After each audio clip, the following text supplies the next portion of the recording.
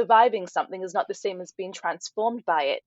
It's not that Black women are stronger than white women. It's that Black women have to, and Black, brown, and people of color constantly have to move against the current in order to survive. And so it's recognizing that it's the current that is challenging, that is pushing them back. But also for me, sometimes I feel like I'm moving forward fast and I'm able to overcome other challenges. And sometimes I feel like I'm just staying in the same place. And I feel like it takes every effort for me just to stay in the same place. And that can feel as failure. But watching the salmon, it's like them staying in the same place when they're being pushed back against the current it's forward progress. And I'd had a conversation with you, and you said that treading water is moving forward, and that was really powerful to me. Like sometimes staying in the same position when everything is working against you is powerful, and that is change, and that is survival. And moving forward doesn't always have to look like moving forward. Welcome to Mom Strength, a podcast and movement to empower, educate, and showcase mom strength inside and out. I'm your host, Surabhi Veech, physiotherapist and fitness coach, also known as the Passionate Physio. Join me for discussions on movement, mindset, and motherhood, where we raise the bar and challenge the status quo. Get ready for expert interviews and real, honest conversations where we explore physical, mental, and emotional health. Let's celebrate the beautiful diversity and common experiences in all of our journeys. Let's do this.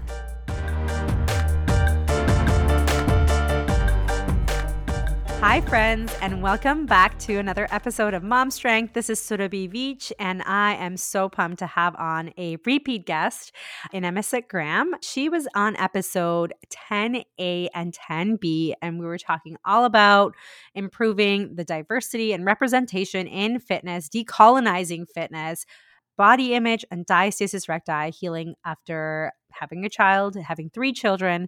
And today we're back to chat about so many things. We want to talk about healing, joy, and returning back to our authentic selves, returning back to our homes. So welcome, Emisset. I'm so happy to have you back on. Hi, Surabhi. It's good to be here. So can you tell me, first of all, who you are and what you do to refresh our audience? Okay, I am a personal trainer and a fitness nutrition coach, and I work online and in person, helping people find freedom in their body and freedom in the movements that they find enjoyable.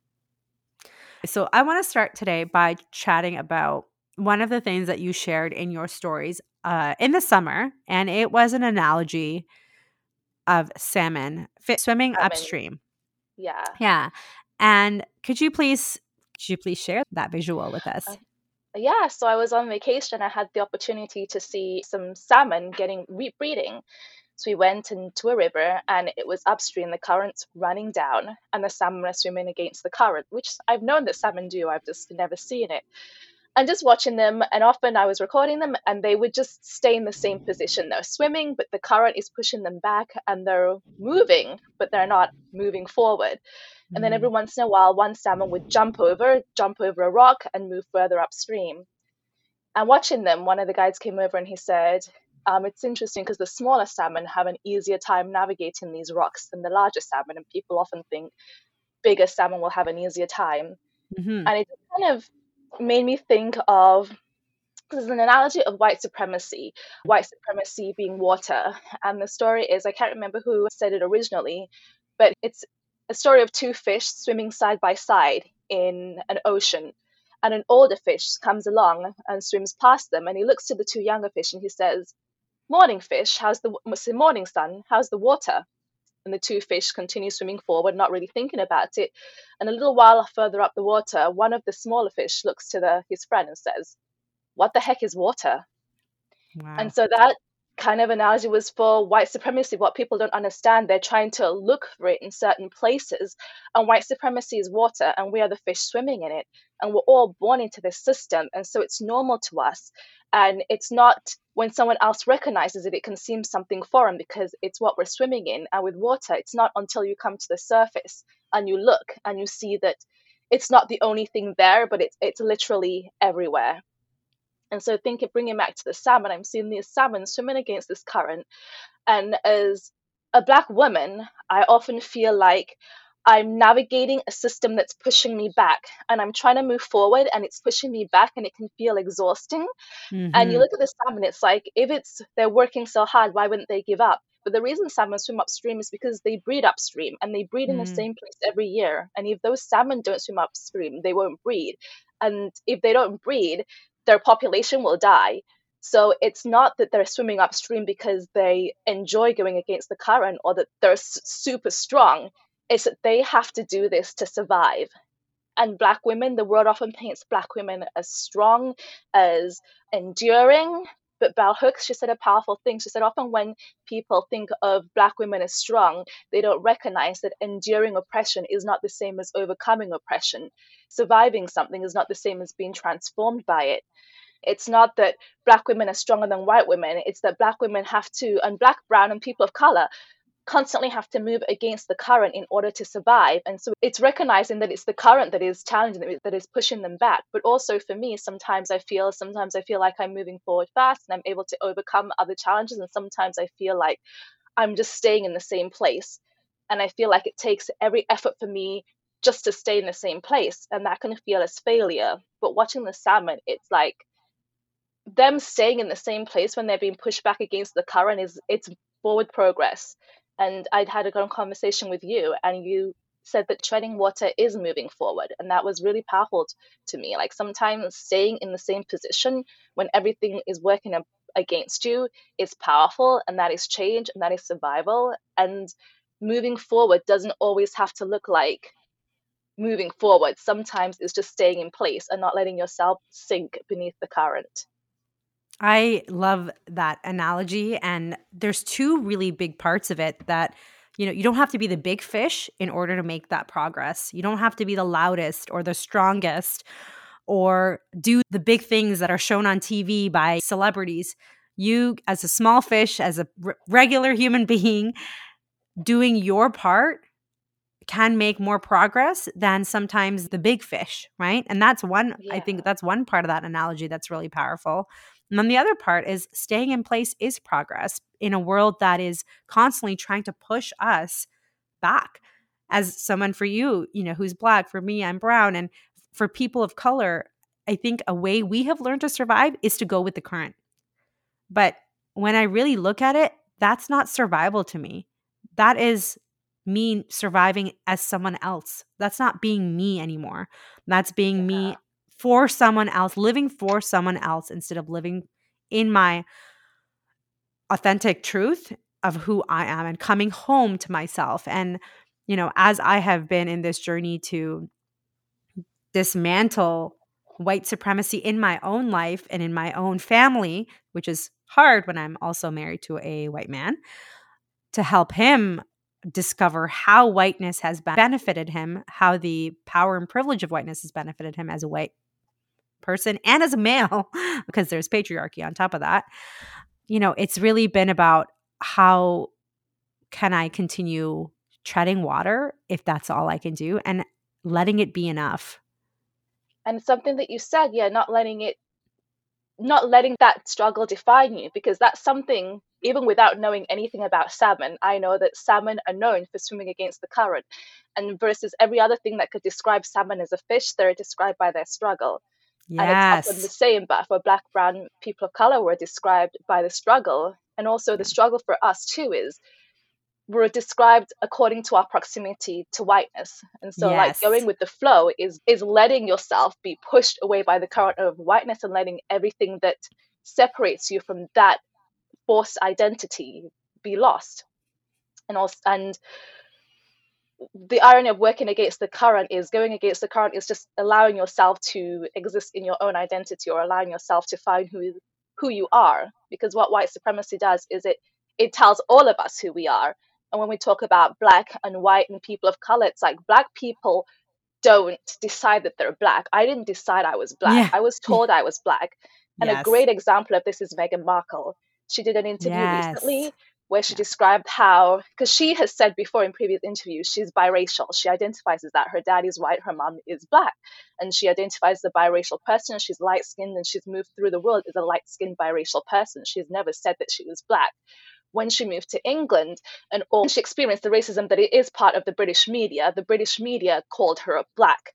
And so from that on point, she was called black, but that wasn't something that she Had grown identified up with. herself as. That was what white supremacy does, and that's what white supremacy does for all of us. It puts a set of rules, and it says that this is what whiteness is, and if you can exist within this framework, then those parts of you are acceptable, but everything else that exists outside of this is unacceptable. And what Britain did is, although there is the whiteness in Meghan Markle, there's this idea of this one drop rule, which is something that was used in the US. It's born of slavery to say that Wow. if your mother, it doesn't matter who your father is, if you're born of a black woman, then you are black. If there's one drop of blackness in you, then you are black. You can't be part of white. And this is what pushed slavery forward. When slavery began, all the enslaved people were being taken from Africa, but it was around the 18th century that there was laws put in place that you could no longer transport slaves from Africa. And so for slavery to go on, they needed to produce their own slaves. And so the US Oh. and slave holding states enacted laws that if a child was born of an enslaved woman, then the child would also be a slave. And rape was rampant within slavery. So lots of enslaved women were raped by white men, and they had biracial children. But because they were slaves themselves, then their children were also slaves. And as this mixing of ethnicities continued, people became more and more light skinned. And so that was how people were identified. It was like looking back, if there was any African heritage in you, then that one drop of rule meant that you were still black. And it went into things like the US had the brown paper bag test. So as people became lighter, they started using a brown paper bag to identify what race you were. And if your skin was darker than a brown paper bag, then you were black. And if your skin was lighter than a brown paper bag, then you were white. So again, it's not about ethnicity or blood Or quantum, which culture made or up thing, anything. or Yeah. culture. It's Yeah. about physical appearance. And then in South Wow. Africa, when they enacted apartheid, because there were a lot of biracial people there, they used the pencil test. And so the pencil test was putting a pencil in people's hair. And if your hair could hold a pencil in place, then you were black. And if a pencil fell out of your hair, then you were white. And if anyone understands Afro hair or labeling or dark hair, it's the coils are very tight, and I can stick a pencil in my hair and it would hold. And so that was another way of identifying people. So again, it's not about their genetic makeup, it's about their physical proximity to whiteness, and it also becomes about how they behave in proximity to whiteness. And when I hear about these like brown paper bag rules and the pencil test, the one drop rule, like this happened not that long ago, right? And so many of us don't know about these things. And it's important to understand the history of how these rules came to be so we understand why these systems still exist today. Because this is where these systems began from. Oh, you are this skin color, you have this hair type, so you are therefore treated like X. And you are this skin color and this hair type, so you're treated like this. And it's so funny when I heard that same podcast with Meghan Markle and I think with Mariah Carey. And I was shocked too because I had no idea that she didn't see herself as black until she started being treated like a black woman by the British media. And she started to realize what other black women in the US may have been going through. And, I'm not biracial. I'm Indian. I've always seen myself as Indian because I'm an immigrant. I think maybe if I was born here, I see a lot of Indian people who are born here. They don't see themselves as Indian anymore. They're like, I'm Indian Canadian, or I'm of Indian background, but I'm Canadian. Whereas I still see myself as Indian. I was born in India. I lived there till I was 8. I lived in Bahrain till I was 10, moved to Canada when I was 10. And though I went through puberty here, my value system isn't Canadian either, right? But it's not Indian. I'm kind of like that. You're probably similar to you where we're like, we have The our own thing is, values. yeah, and it's different because I was born in Nigeria. I moved to England when I was 5, and So you were a lot it's younger. only, Yeah. yeah, but it's only now I'm really embracing being Nigerian, because going to England, there was a lot of, it's also how people like treat you. And so there was a lot of negative connotations about being from Africa, being like quote unquote off the boat, being not white. And throughout Mm. my life, I'm now understanding it as microaggressions. People would say stuff that made me feel like bad from where I was from. I had like a colleague that I work with. and she suggested that I see the movie District 9. And she was like, oh, but there's a part in District 9 where Nigerian people are selling body parts. And she was like, how does it make you feel that the rest of Africa just looks down on Nigeria? That was her question to me. And I was like, my head was like, the rest of Africa looks down on Nigeria? And so that's what I took away from me. And people would always make like negative comments. And so I became like just ashamed of saying that I was Nigerian. Right. And so from a young age, I wanted to be British. And I was like, what can it make me to be British? And I remember my two younger sisters were born in England. And I remember wishing that I had been born in England so I could feel as British as them. But that wasn't about wanting to embrace British culture. It was wanting to distance myself from being Nigerian. And there's a lot of negative things about Nigeria, like it's a joke, you're being scammed by a Nigerian prince or a Nigerian princess, which the irony of that scam is it originated in the US from a white man. A white person was the one that started that scam, but The Simpsons has made jokes about it. It's everywhere. So there's a lot of negative views on Nigerians. So I absorbed that and I took that on to be like, I don't want people to see me as all the negative things they say about Nigeria. So I want to distance myself from that.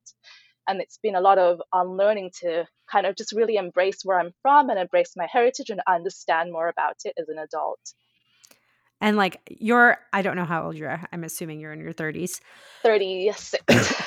36. We're the same age. So what has it been like for you to relearn your culture in your 30s? Because what are some ways that you've been able to connect with, that part of you and feel a sense of healing? My hair is a big thing, because if anyone follows me on my social media, my hair is always different colors, different. I've just really embraced expressing myself through my hairstyles, but that's been something in probably the last 3 years I've started doing. Growing up, I wanted to have white hair. And so like the way I styled my hair was based on making it as close to white people's hair as I could. So it's something that for me that I really embraced in the last couple of years is braiding my hair. And it's the most consistent style I've had growing up through my life, but it was always doing my hair at the beginning was about making my hair closer to my friend's hair, making my hair look more European. So I grew up in the city I grew up in England, Norwich, England, was dubbed by one of the political parties at the time that we moved there as England's last white city. So when I went to first school, middle school, and high school, I was the only Black student in all three schools. I remember starting middle school and I would wear braids and my mum would style my hair in these traditional Nigerian twists. And the kids would say that it looked like I had snakes in my hair or that I had spiders in my hair. And so I remember like begging her to stop doing the twists that they said were spiders. I asked her to stop braiding it. And so for a while, there's this chemical, it's called relaxer. It's a chemical straightener that Black people put in their hair to straighten it. It's a very light straightener. Oftentimes when I had it, it would burn my scalp, but it was the sacrifice to have straight hair. But it's chemically straightening your hair weakens it, and so it would make my hair start falling out. And so my mum would look for different ways to style it, and she tried to go back to braiding. And I did for a while a style called pick and drop, which is you braid just the roots of the hair, the first about 3 inches, and then you let the rest of the hair fall. So I would cut my hair short so I could put extensions in, braid the roots of it, and let it look more like European hair. But all through those years, I really just, because it wasn't about treating my hair in a way that was appropriate to my hair, it was about making myself get closer to being white. Even though I recognized I wasn't white, I'm like, maybe I can make my hair look more like my friend's hair. And so I've really struggled with it for years. I didn't like my hair. It was always felt like a burden. And what helped me as an adult, and the thing with braiding is it's not a quick process. Braiding takes hours, and I always felt resented that, oh, my friends could wash their hair in the morning and just go, but if I wash my hair, it's this 4-hour process. Braiding will take 10, 12, 16 hours. Then I read the book Don't Touch My Hair she's biracial. I believe her mommy is Black and her dad is white. Don't Touch My Hair by Emma Dabiri. But she has what's described as like 4C Afro hair, like the thick coils that I have.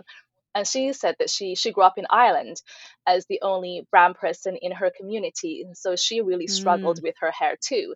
And so she started researching the history of West African hair, and she brought it back, that her roots go back to the Yoruba culture, which is one of the tribal groups in Nigeria. and that Yoruba braided hair, because braiding is what's known for us as a protective style, because the way the texture of 4C hair, the coils are very resistant to water, which helps if you're working in the hot sun. It means that water doesn't soak into our hair and our hair won't get wet and fall flat to our necks. Our hair grows up and not down like European hair, because it sits like a crown on your head, which is resistant to the heat. And so our hair is like great for living in hot countries. Go figure, like that's it's West African hair. Yeah. Makes sense. Yeah, it makes so much sense when you And describe she it. was Yeah. like, braiding helps hold in the moisture. Braiding helps stop prevent the hair from breaking. And there were so many benefits of braiding the hair that I was struggling because I was chemically damaging my hair for all these years. And then into the time, because one of the most consistent memories I have as a child that I didn't appreciate as an adult was I would sit, my mom would braid my hair for like 10 hours. So I would sit between her thighs for 10 hours, we'd watch TV, we'd have conversations while she was braiding my hair, oiling my hair, parting it, doing it lovingly. And it was this time, and I'm one of four girls. And so having Bonding. one-on-one time with my mom was that the only time was really when she was doing our hair, because her full attention had to be on the person's hair she was working on. And even as I grew older and my sisters started learning to braid, we'd get together and it would be 2, 3 people to help it go quicker, sitting around someone's head doing the hair together.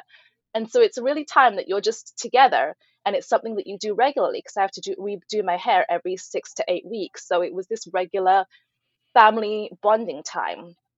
It's And so beautiful. Emma wrote about that in her group, how it was like a community thing, but she also talked about how this idea of the urgency of time, this idea of time is money. She said that's a very European white supremacist idea, this capitalism. She was like, in Yoruba culture, it wasn't about how long it took to do something.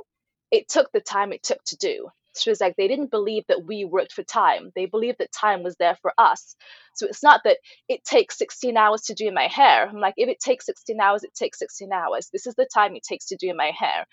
And it was this shift from like having to rush through to do my hair and feeling like I was a burden because I'm not doing all these other productive things for my family because I'm taking this time to do my hair, to being like, I deserve time to sit and do my hair, to sit and care for myself, to sit and style myself in a way that makes me feel good. But also the power of embracing braids for braids, like doing braids because I like braids and because it's a good style for my hair, and not trying to make it look like my white friend's hair, is it gave me the freedom to just express myself so much more. And so now if you look at my pictures as a child, my hair, like I always had like brown braids, brown pick and drop braids. So it would kind of look like it was growing out of my hair, like my white friend's hair. Blend in. But now I'm like, I can do anything with braids. I realized it also helped me appreciate my hair, because I'm like, my white friends, when they want different colored hair, they have to go dye their hair, which is very bad for their hair.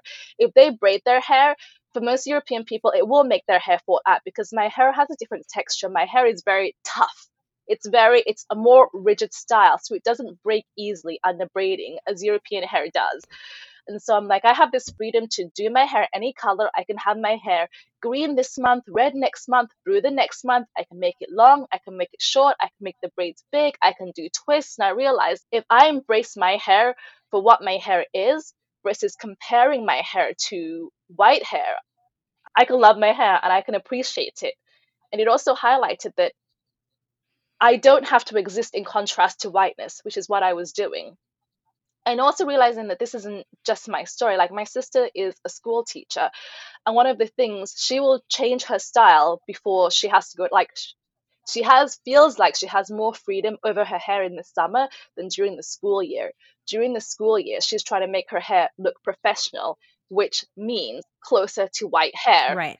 Which is defined And by so, like, yeah, so she whiteness. doesn't braid her hair usually during the school year. She'll do different styles but it's just that powerful. And it's not just in our heads, because people treat us differently. Like, I'm treated differently when I have, because I have, Of course. when I Yeah. have different, Because the assumption is that if you are a Black woman who wears your hair like a white person or closer to whiteness, that your behavior, the assumption is that your behavior is more in line with whiteness, right? That you're more appeasable to whiteness. Versus if you're wearing your hair in braids, it's like, no, I am proud of my hair and my culture and how my people care for our hair. And you shared this to me a while ago about how it takes as long as it takes and how this time is not wasted. Because I used to think the same. I used to coconut oil my hair every week, full body coconut oil massage. This is an Ayurvedic Indian tradition. And every week as a child, your parents oil you up. You sit in the oil, like you just soak for an hour, oil up your hair. My hair right now is like so damaged, but naturally it's very curly, very textured. And the oil helps your hair not dry out more. And also helps your hair give some weight. So in Indian hair, South Indian hair, it's 2 braids is the traditional like hairdo. I hated braids. I hated oiling my hair since I moved to Canada because I thought it made me look too Indian, right? And how ironic is that? I obviously am Indian, so like what other way could I look? But it's because people treat you differently. I absolutely see that, and I see that even more for Black women. And what you said there though has made me reconnect with oil masks and oiling my hair. Since then, about a year ago, I think, or I think it was close to a year ago or 10 months ago that I started doing it consistently. And for the first time, Oh, involved my yay, daughter that's too. awesome. And I never thought that this was important to me Yeah. until I did it. And it just felt like this is what I am meant to do. Her hair takes like literally 2 hours to wash, comb out all the tangles with the curls, everything, oil, and that's okay. That's It's like okay. crazy. Yeah. And thank you for that, because if you hadn't made that connection, it wouldn't have helped me make that connection. I used to resent that it took me longer to maintain my hair. I used to resent that I couldn't just get out of the shower and walk out because it would be a poofy, frizzy, as if those were all bad things, right? Where our hair is labeled frizz is bad, poof is bad, oh, your hair is so big, that big is bad. It's like, this is Yeah. my hair. This is normal. I hate on the shampoo bottles, it says for normal hair. I'm like, but what Exactly. is normal hair? What is normal hair? And even like there's many white people with curly hair. And then what then? They're not normal, right? It just serves to make people who don't fit that Eurocentric norm feel like they are abnormal for whatever they're doing with their body or hair. And when I moved to Canada, I lived in an area that was very like Black, brown, Asian. There was like barely any white people, but whiteness Yeah. was still the norm. Like that's how powerful it is it was still better to have straight hair. There was still Black women straightening their hair to come to class because they probably felt that pressure Yeah, too, right? exactly. And I think it's just even things like that, it reinforces the need for us to care for ourselves and like looking at, because I'll often, I mean, that's a comment you get like, oh, Yeah. how long does your hair take? That must take hours. How do you do it? And from white people often. I'm like, the history of that too is that there has been a lot of history like with black hair because enslaved people weren't given the time to do their hair. And so there's a history of black people that are Right. only seen for their production. And so, as you were saying, it takes like this 7 hour process. Like, why is it okay for me to go to work and work for someone else and have them make money off me for 7 hours, but for me to stay and do something for myself and care for myself for 7 hours, that's seen as wasteful? And say people, their hair was shaved, they weren't given the time to Wow. do their That's so hair, true. and say their hairstyles were stigmatized, and even after the end of slavery, it's gone. Black and brown people have been refused the time to care for themselves. There's something else that my mother does is she gets out of the bath and she moisturizes from head to toe, and she's always done that, and I've always known her to do that. And as I grew older, I started thinking like, it takes like 10 minutes to moisturize your whole body fully. This is like 10 minutes that I don't have, and you go out and your skin is dry and your skin cracks and you get different skin reactions. And like, from my skin is dark, and so you get what is called as ashy skin, but you can just see the whiteness because it's dry. And I live in a dry climate too. Yeah. I have elbows and Yeah. knees like that. And Yeah. then Yeah. experiencing all these skin ailments because I wasn't taking like this extra 10 minutes just to moisturize my body, and Taking thinking care. these are the things my mother taught me, but I've been brought in with white supremacy. It's negative for all of us. White supremacist culture is capitalism, which teaches us that it's about what we produce for other people. And so taking the time to do something that is not producing externally, moisturize your body, do your hair, and all those things, it's looked down as like selfish, like self-care is seen as selfish. And so Yeah.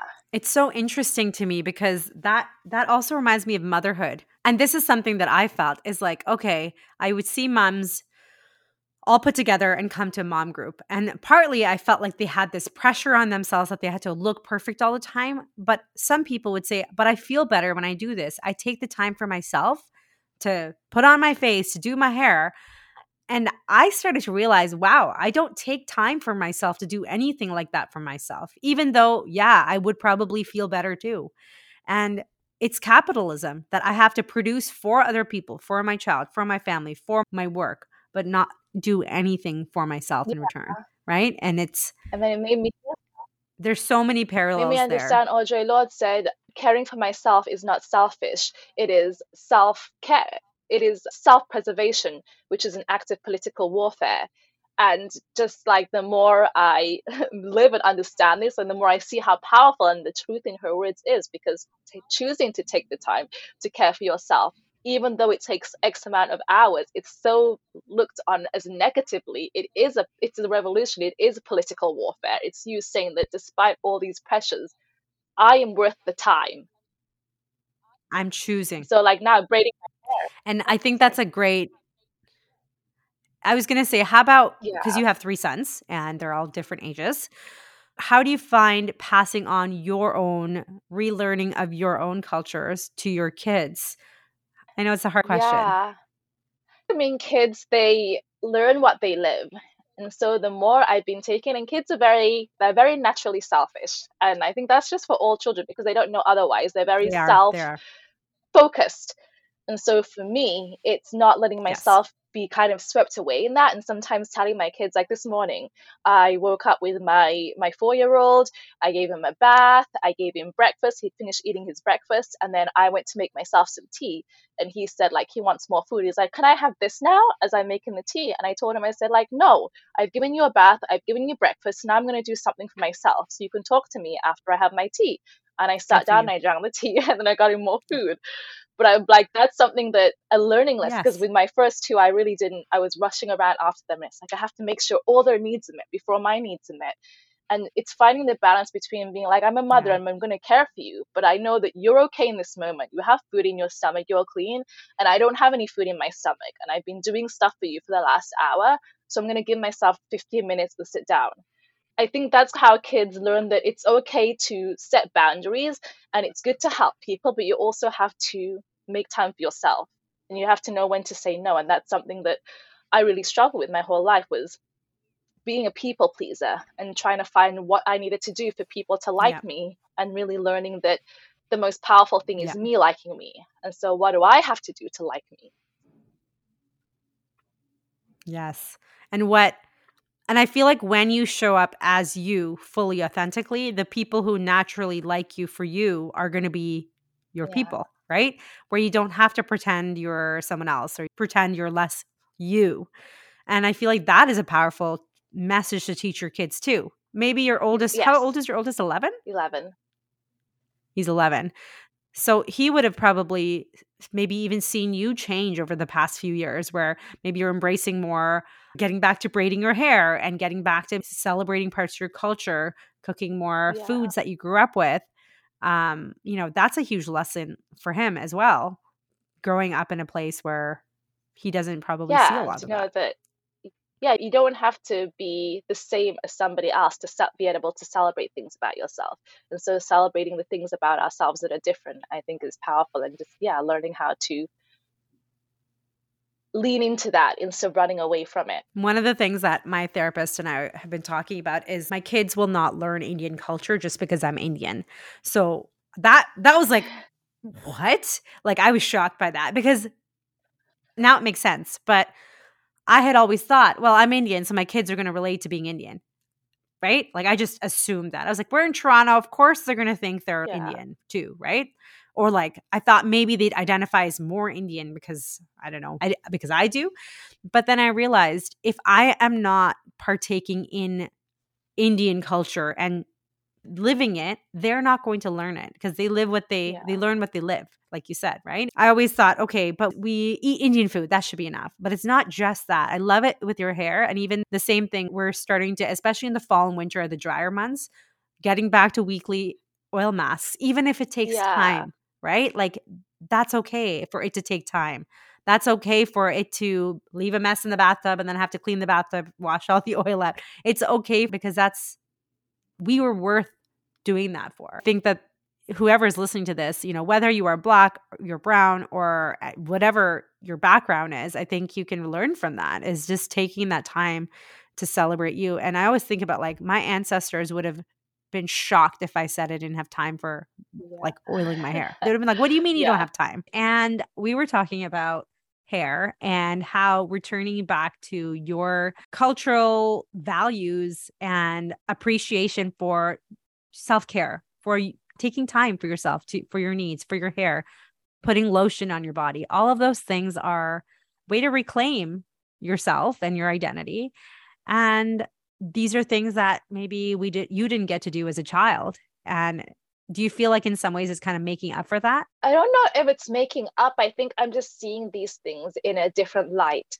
Like being able to appreciate my hair in the context of West African hair makes me enjoy the process of doing my hair and look forward to different styles. Like even I did my hair now and I'm like, oh, well, what should I do it? What style should I do it next? I'm already researching how I'm going to change my hair next month versus my previous mindset of how can I make my hair more white really limited the ways I could style it and really made me dislike my hair because I was trying to make it something that it wasn't versus embracing it for what it was.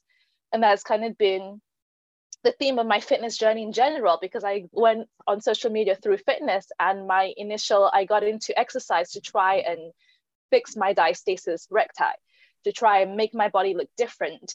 I spent a lot of my life, I was born with an umbilical hernia, wishing I didn't have a hernia and thinking how my body would look or be if it wasn't like this. And that really made me resent my body and made me see nothing good about it. Versus my mindset through exercise, discovering that I can do things. At first, I felt like I can do things despite my body, but now it's not despite it. It's like, this is what my body is, and these are the things that I can do with the body that I have. And this is what this body allows me to do. And it's kind of about appreciating my body for what it is. And like my tagline on my website is, your aesthetics don't determine your athletics, because it's about separating who I am from what my body looks like and the things that I want to do, from not feeling trapped in my body, just seeing it as like a vessel, not feeling trapped in my hair. This is the hair I have. In what ways can I celebrate this hair? This is the body I have. In what ways can I celebrate this body? In what ways can I adapt my training strategies so that I can do the things that I want to, versus feeling stuck in, this is the one way I can do it and my body can't do this, so it's broken. And that's what I connect with a lot of people on. Everybody has a context.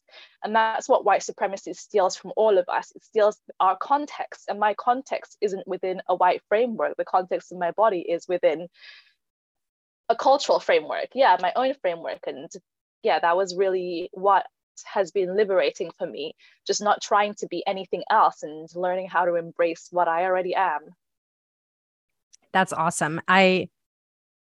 One of the things that I find so hard is, like, sometimes I will be like, oh, I can't believe I behaved like that in high school, or I can't believe I was so ashamed of my culture. Or I would try to hide the fact that my mom wore a potu, which is a red dot or different colored sticker that you put in between your eyebrows, often signifying a married Indian woman, or it can just be for style. It's just pretty. You wear it, you match it with your saris and your outfits. I used to be so embarrassed that my mom wore one of those, because it was a visual reminder that not only were we Indian, but we were also not Indian Canadian. We were like that, fresh off that boat. I felt like it gave that vibe. And now I look at her and I'm so proud of her that she has persisted and continued wearing it, despite, I'm sure she has faced her own racism. I'm sure she's faced her own prejudice because of that. But she's like, no, this is who I am. And I've always been like, but why wasn't I like that? Why didn't I know who I was? But then I have to remember that she was 40 when she came here. She'd already lived her, like, a good portion of her adult life in India, whereas I was 10. And so I was just getting to, learn who I was. And of course I wanted to emulate what I saw was being appreciated and popularized in society. And I really want to say that, like, I have nothing but empathy for little me now instead of shame like I used to. Yeah, absolutely. What is something, tell me about your art, because you just recently drew your sons and I had no idea that you could sketch and draw like that. That's like huge. Like it's beautiful work. I am not creative like that. Let's put it that way. So tell me about, when did you start sketching and drawing? And I've drawn my whole life. It was one of the disciplines in the last years in England in high school. You have, when you're 16 and 17, you have a set of exams called your GCSEs and you pick 10 topics for it. When you're 17, 18, you do your A levels and you pick 3 to 4 topics for it. And art was the topics that I picked for, one of the topics I picked for both. And the freeing thing about art is that's the one space that it's not about emulating someone else. You'll get marked down if you copy another artist's style. It's about looking at them, appreciating their work, and learning your own style. And so that was a small place in my life that it was about discovering what I liked and having my own, because art is about having your own signature style. A good artist, you can see their work anywhere and you can recognize it's their work. And so that's a way that I kind of learned how to lean into my individuality a bit and express myself a little bit on a small scale. But that's also something that I haven't said that you didn't know I can draw, because I really haven't done anything in about 11 years since I had my first son. You've got 3 kids, your own business. Like, yeah, that makes total sense. It's interesting with art that you say that it's about being yourself. I remember the opposite in art class. And I used to be, because I didn't draw it perfectly the way the bowl of fruit looked like, I used to be marked down. But then isn't art supposed to be about how you see it and not like perfection? But even the way art is taught in some schools by some teachers is very much, this is the right way. And if you don't do it the right way, you get marked down. And it's unfortunate because I feel like it turned me off of being creative. It turned me off of wanting to explore what kind of art I wanted to create. And I just tried to kind of more fit into that mold. And this was in Canada. This was not in India. In India, it was like that too, but this was also in Canada. It's interesting because I have the same thing kind of, because I used to actually sell art professionally when I first moved to Canada and I was struggling to get a job. I would paint all the time and I would sell. I had my art at different galleries and do a lot of commissions. But I stopped doing it because that doing commissions, that is what sucked the joy out of art for me, because doing commissions was about meeting other people's, what they wanted it to look like, what other aesthetic expectations. It took everything. It's about, you're thinking what will please them, what do they want to see, what will make, and then that's not what art is. And so that started really making it just not enjoyable for me. And so it was a combination of having my son and just not having the time to have art supplies everywhere or have paints everywhere, but also just not enjoying having to be rigid and only having to do art a certain way because that's what people wanted. So I kind of went to the extreme of like not doing it at all. And the reason I drew the other day is because my son, which I thought it was cool, my 11-year-old likes drawing, and it's something he has never really seen me sit down and do art, but it's something that he likes on his own. So it was cool to see his genetics work that way. Yeah. And he was having an afternoon where he had a disagreement with a friend and he was feeling sad, and I was thinking of ways to cheer him up, and I was throwing out all these things and he was like, no. So I just said, do you want to draw together? He was like, oh yeah. And he kind of got excited about it. So it was a reason that I could justify, because I'm always trying to think of how can I be productive, but I'm like, it was because I was trying to cheer up my son. I'm like, we can sit here quietly and just do nothing else but draw. And so that kind of started it. And I thought, oh, it is, I forgot how nice this was.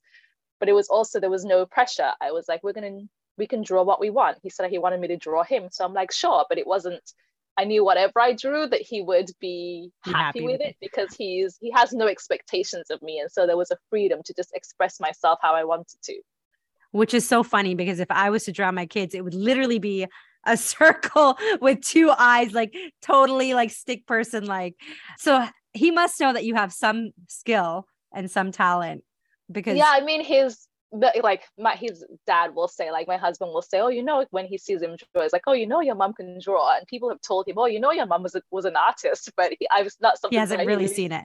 Oh my gosh, he must have been like, whoa, this is like, it's beautiful. I can just see like their eyes, like, yeah, it's just beautiful. It's stunning. also think that art is very, like, you have to be present. It's similar to the hair, right? Doing your hair. Sometimes I used to think that coloring for kids was a waste of time. Like, what do they need to keep coloring for? They already know how to color. Like, let's teach them math. Like, this is the mentality I grew up with, right? Because it wasn't productive enough. So do something that's more productive. Yeah. And then you're like, but art, it doesn't have to be productive. It can be, maybe the productive part is just being present and, being immersed in it. And that's a not good connection.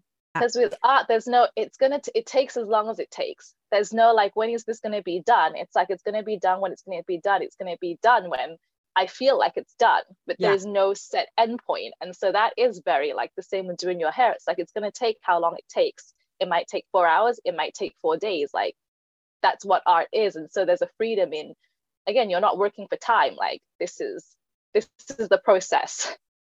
I've really started to look away from like, okay, I want to do this hobby. How long is this going to take? And instead, like, how much joy is this going to bring me? Like, how is this going to add to my life, to my kids' life in ways? For example, putting a sari on. I don't know if you know what a sari is. It's a long piece of fabric that you wear there's many ways to put it on. And it used to take me a good 30 minutes to just put it on, right? I would be struggling. And over the course of the past few years, I've been wearing it more often and often. So now it takes me probably like 8 to 10 minutes. And it's not perfect. It's not like how my mom wears it, but I'm so proud of myself for learning it. And like, just even dressing myself, it's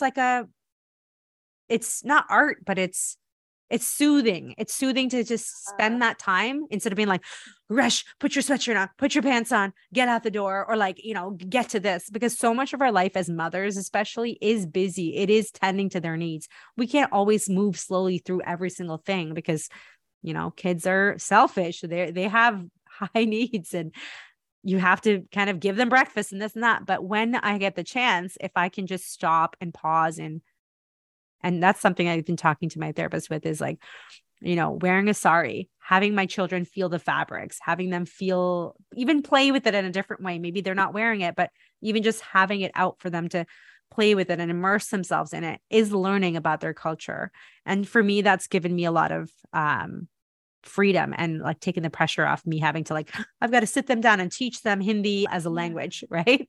And I like that you said, like, even though you said it's not perfect, but I embrace it because I had the same experience with head wraps, like when you're a Nigerian stylist or an Ibibio stylist, when you're dressing up, you wrap your hair and you have these different styles of head wraps. And I started trying to embrace that and started wrapping my hair for different occasions. And one thing I'd say to my mom, I'm like, I'm doing it wrong. How do you do it? I can't get it perfect. And she was like, there is no perfect. She's like, everyone wraps it different ways. It's just an expression of your style. It's a way to express yourself. She was like, however you do it is the right way. And like with the sari, I'm like, I'm sure there's an aspect of that everyone doesn't look identical. Everyone's not wrapping in identical ways. It's how you do it and it's expressing yourself through it. But that's another product of white supremacist culture, this idea of perfectionism. Yes. Because it's about whiteness being the perfect standard. That's what white supremacy is. It's above everything else. And there's all these ways to be better and to be perfect. And there was a lot of things excluded. It excludes, people with disabilities, excludes LGBTQI, excludes trans, excludes Black and brown, because we're all supposed to exist outside of this idea of perfection. I mean, everyone exists outside of perfection. And so I think learning to embrace imperfection and learning to wear your sari, even though it's not wrapped perfectly, or it's not wrapped the way that you think that it should be, or me embracing wearing a head wrap, although it doesn't look like the way this other Nigerian woman does it, it's really powerful because it's embracing that I can express myself imperfectly. There's beauty in imperfection. This is who I am, and it doesn't have to fit any rigid standard, because there is no norm. There is no norm. And I'm always afraid I'm going to go to the temple, for example, and that people will judge, but nobody judges. Nobody says anything. And then for once, we're selfish too as humans, right? I think we all just innately think about ourselves more. So I was like, let me look around. And I'm looking at all these women and their saris aren't perfect either. Some of them have wrinkles here. Some of them have pleats here. Some of them have this showing. And I'm like, oh my gosh, we're so worried about this perfection only because we have been taught that perfection even exists in the first place.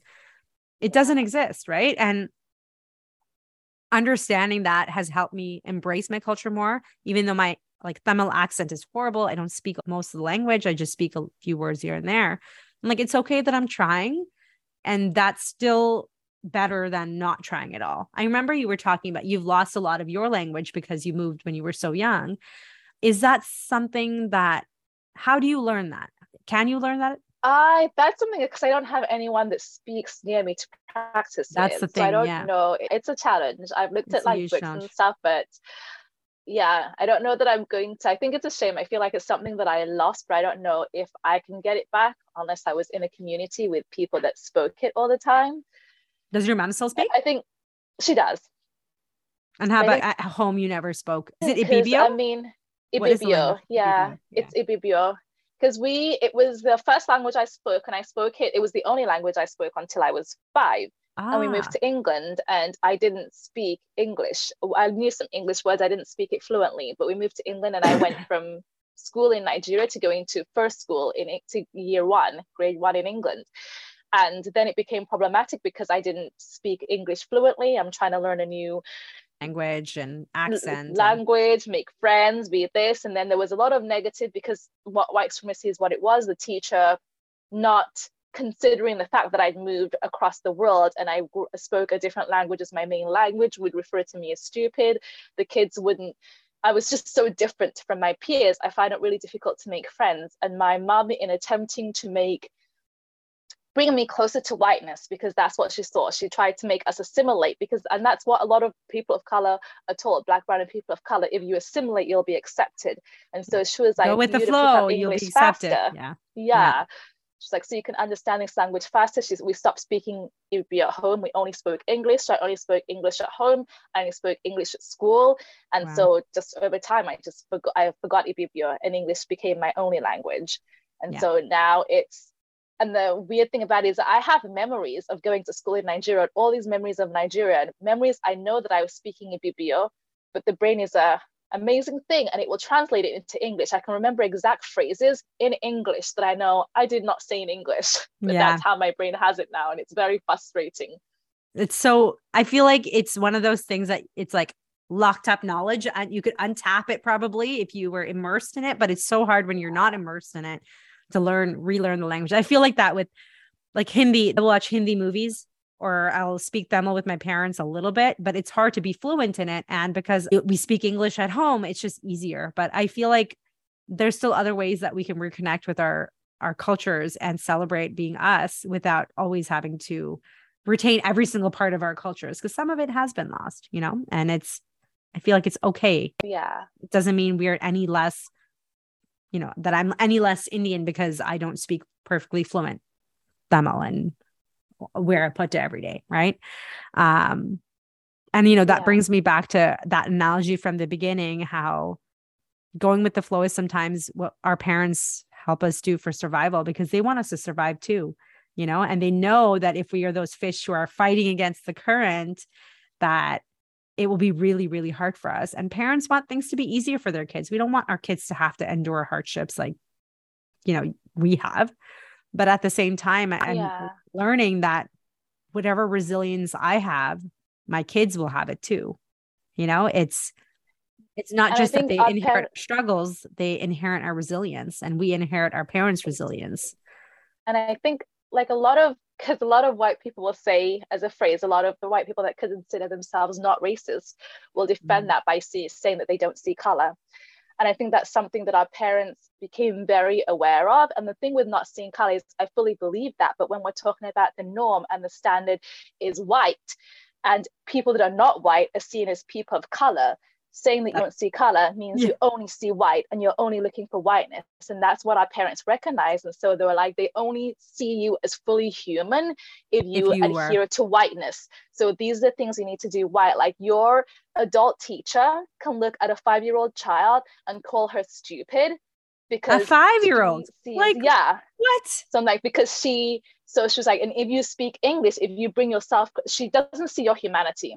Like when she looked at that Black girl as an adult, I realized she doesn't see your humanity. She didn't see me as a child.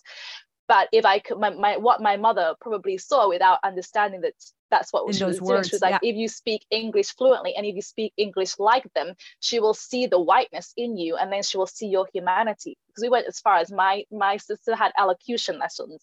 It wasn't just about speaking English. It was about speaking English the way that English people do, making it sound like them. And then our peers teased us for speaking Queen's English, to speaking too well.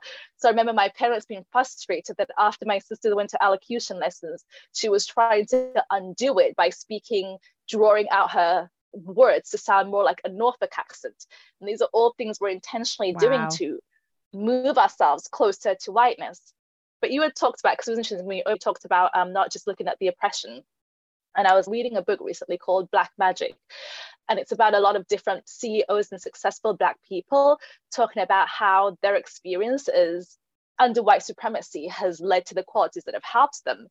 And this is something that we learn as a child, is we learn that we need to change ourselves in different spaces, and we need to present ourselves different ways in different spaces. But this helps in like office spaces. I know how to be in an office space. I know how to be in a school space. I know how to change bits of my personality or how I speak or how I approach a situation based on the crowd that I'm in, which is very important when you're navigating, trying to build a business and navigating through things. And so these are things that we learn very young. We learn what people are looking for. We learn how to dress for an interview, because we know the things that they're going to look at negatively, because that's something it's for our whole existence. It's something we have to be taught as adults. No, we've been watching and learning from that, what is acceptable since we were kids. Right. And I remember my uncle and aunt gave me this book on etiquette when I moved to Canada, and I memorized this book and I practiced where the cutlery goes and how to say please and thank you. Not just please and thank you, but like more detailed.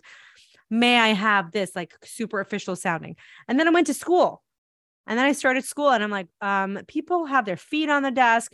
People are talking back to the teacher. And I'm like, where is the etiquette in here? Right. Yeah. But the etiquette is just for the Black and brown kids. It's not for the white kids to follow. Right. They can talk however they want. And it's like, I don't understand. So it's so much easier as an adult with an adult brain, a fully mature brain, to understand these things. As a child going through it, it is just survival.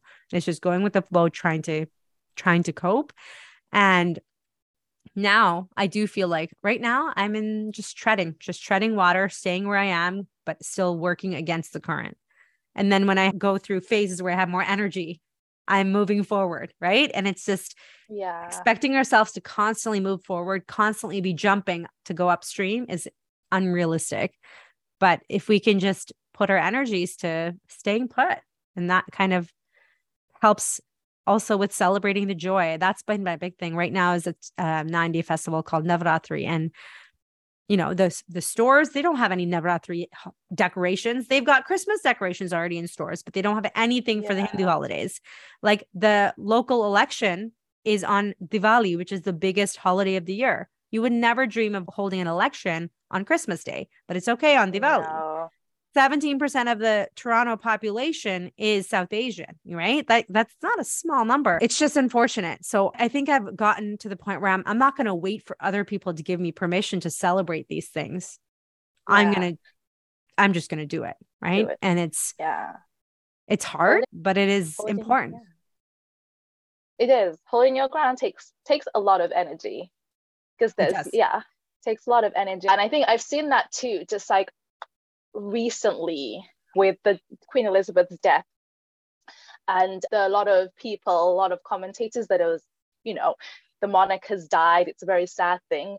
And then there was this other side that was expressing that they were not mourning Elizabeth, but bringing out all the damage that colonization and the British monarchy has done. And then there was the rebuttal, the wave of white supremacy, condemning everybody that didn't feel the way the white supremacist narrative taught us to feel. Yeah. And I was in a situation where just talking about just even standing your ground just is exhausting. A friend had expressed on Facebook, it wasn't Queen Elizabeth had died. It wasn't anything about she's sad about the mourning, she's grieving. The comment she decided to post was, I am disgusted with everybody that's not mourning or celebrating Queen Elizabeth's death. She was like, I know the things that she has accused of are terrible, but I'm more disgusted by the people, the way that people are reacting. And so I felt kind of triggered by that, because first I thought it was a white woman who had made the post. I thought, oh, and then there was another comment. She's like, if you want reconciliation, in the Northwest Territories today is Truth and Reconciliation Day. She said, if you want reconciliation, you have to be nice and teach your children to be nicer. Now it's frustrating because I thought, one, truth and reconciliation is not about being nice. And two, with that statement, I'm like, who are you disgusted with? Because truth and reconciliation is about reconciliating with the traumas that have happened to Indigenous people and the ways that the government of Canada have mistreated them. So it's not white people that are seeking truth and reconciliation. It's coming from the Indigenous community. So my first thing is like, when you bring a who in truth and reconciliation, who are you talking to? Right. My second problem is you're not expressing how you feel about this. You're angry that other people aren't expressing the same themselves in the same way as you think that they should. You're gatekeeping their emotions without having any consideration to why they're responding like this. And so I looked at the comments. There was a lot of other white people responding and kind of cheering her on. And I thought, this person's not going to see another narrative. So I responded saying, Black, brown, and people of color in the globe may feel a different way. Truth and reconciliation is not actually about being nice. Like, was it nice when the royal family funded the enslavement of Africans? Because it was funded by the royal family.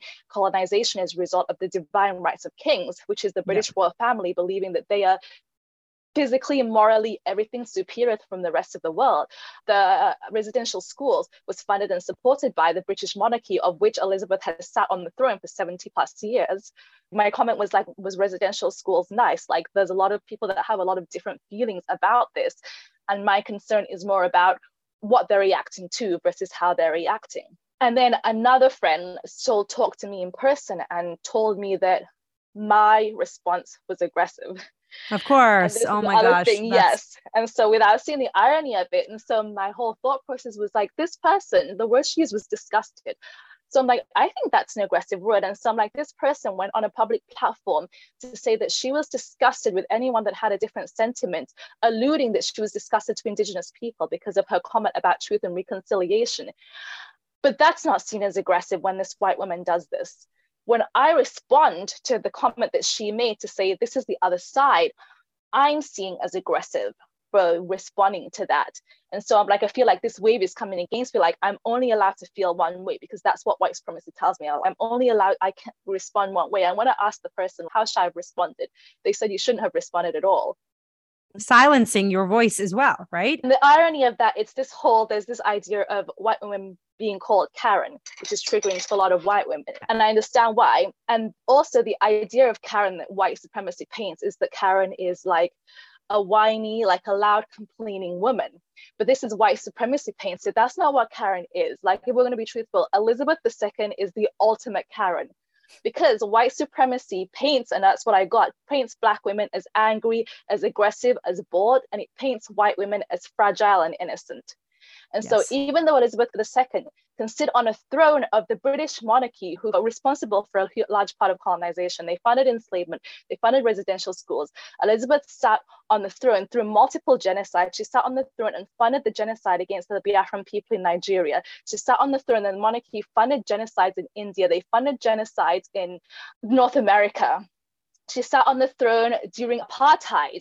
She was in South Africa the month apartheid began, the royal family, and she sat on the throne during the Kenyan genocide. There's been so many horrific things. Millions of people have died and been supported by the British monarchy, of which she sat on the top. But she's painted as this innocent old lady. Yeah, they just make her seem like, oh, but she didn't have control over, like, and I'm like, really? And that's the thing about the violence of white women. It's painted as innocent. And we look at another thing of Caroline Bryant. She was painted as this innocent woman. She complained. She's the reason of the civil rights movement. Caroline Bryant claimed to her husband that this 14-year-old boy visiting Mississippi, Emmett Till, whistled at her, and she was threatened by that whistle. So Caroline Bryant's husband and her brother kidnapped Emmett Till, they tortured him, and they killed him and threw his body in a river, a 14-year-old boy. And this sparked the civil rights movement in the US, which is the huge movement. Everything it was born out of Black people's response at Emmett Till's murder. And it wasn't just his murder, it was just the epitome of it. Black people had been lynched for decades in the US, but this 14-year-old boy and his mother had an open casket funeral so the whole country could see what was done to her son. Wow. Caroline Bryant later admitted that she had lied about him, even whistling, even looking at her. She just didn't like his presence being there. She was never charged with anything. Her husband and his brother were acquitted of the murder. And after they were acquitted during trial by an all-white jury, they admitted and bragged that they did torture and kill him, and they were proud of it. Caroline Bryant is still alive today. She's in her 80s, and to this day, she has never faced any repercussions for Emmett Till's murder. And when the Black community and African Americans call for her, the response is, she's just a little old lady. So I'm like, the little old lady Elizabeth that sat on her throne of lies and destruction, we can't be angry. Caroline Bryant, whose lie got a 14-year-old child lynched and murdered, no, she has no repercussions. We look at Amy Cooper, and that incident started because she was walking her dog and I believe she didn't pick up his poop, and someone that was a Black man that was bird watching asked her to pick up the dog's poop. And she was so offended that he would have the audacity to talk to her and to tell her something. And she used the idea that she was so fragile and so afraid of him, she threatened to call the police on him, saying, as he recorded, that she knew that would open up to police violence. And so when we're thinking about Karen as these loud, brash women, that's the thing about it. And that's why they're so dangerous. They're not loud, brash women. They're white women that fall into how white supremacists need to protect them, painted as fragile, painted as innocent, painted as harmless.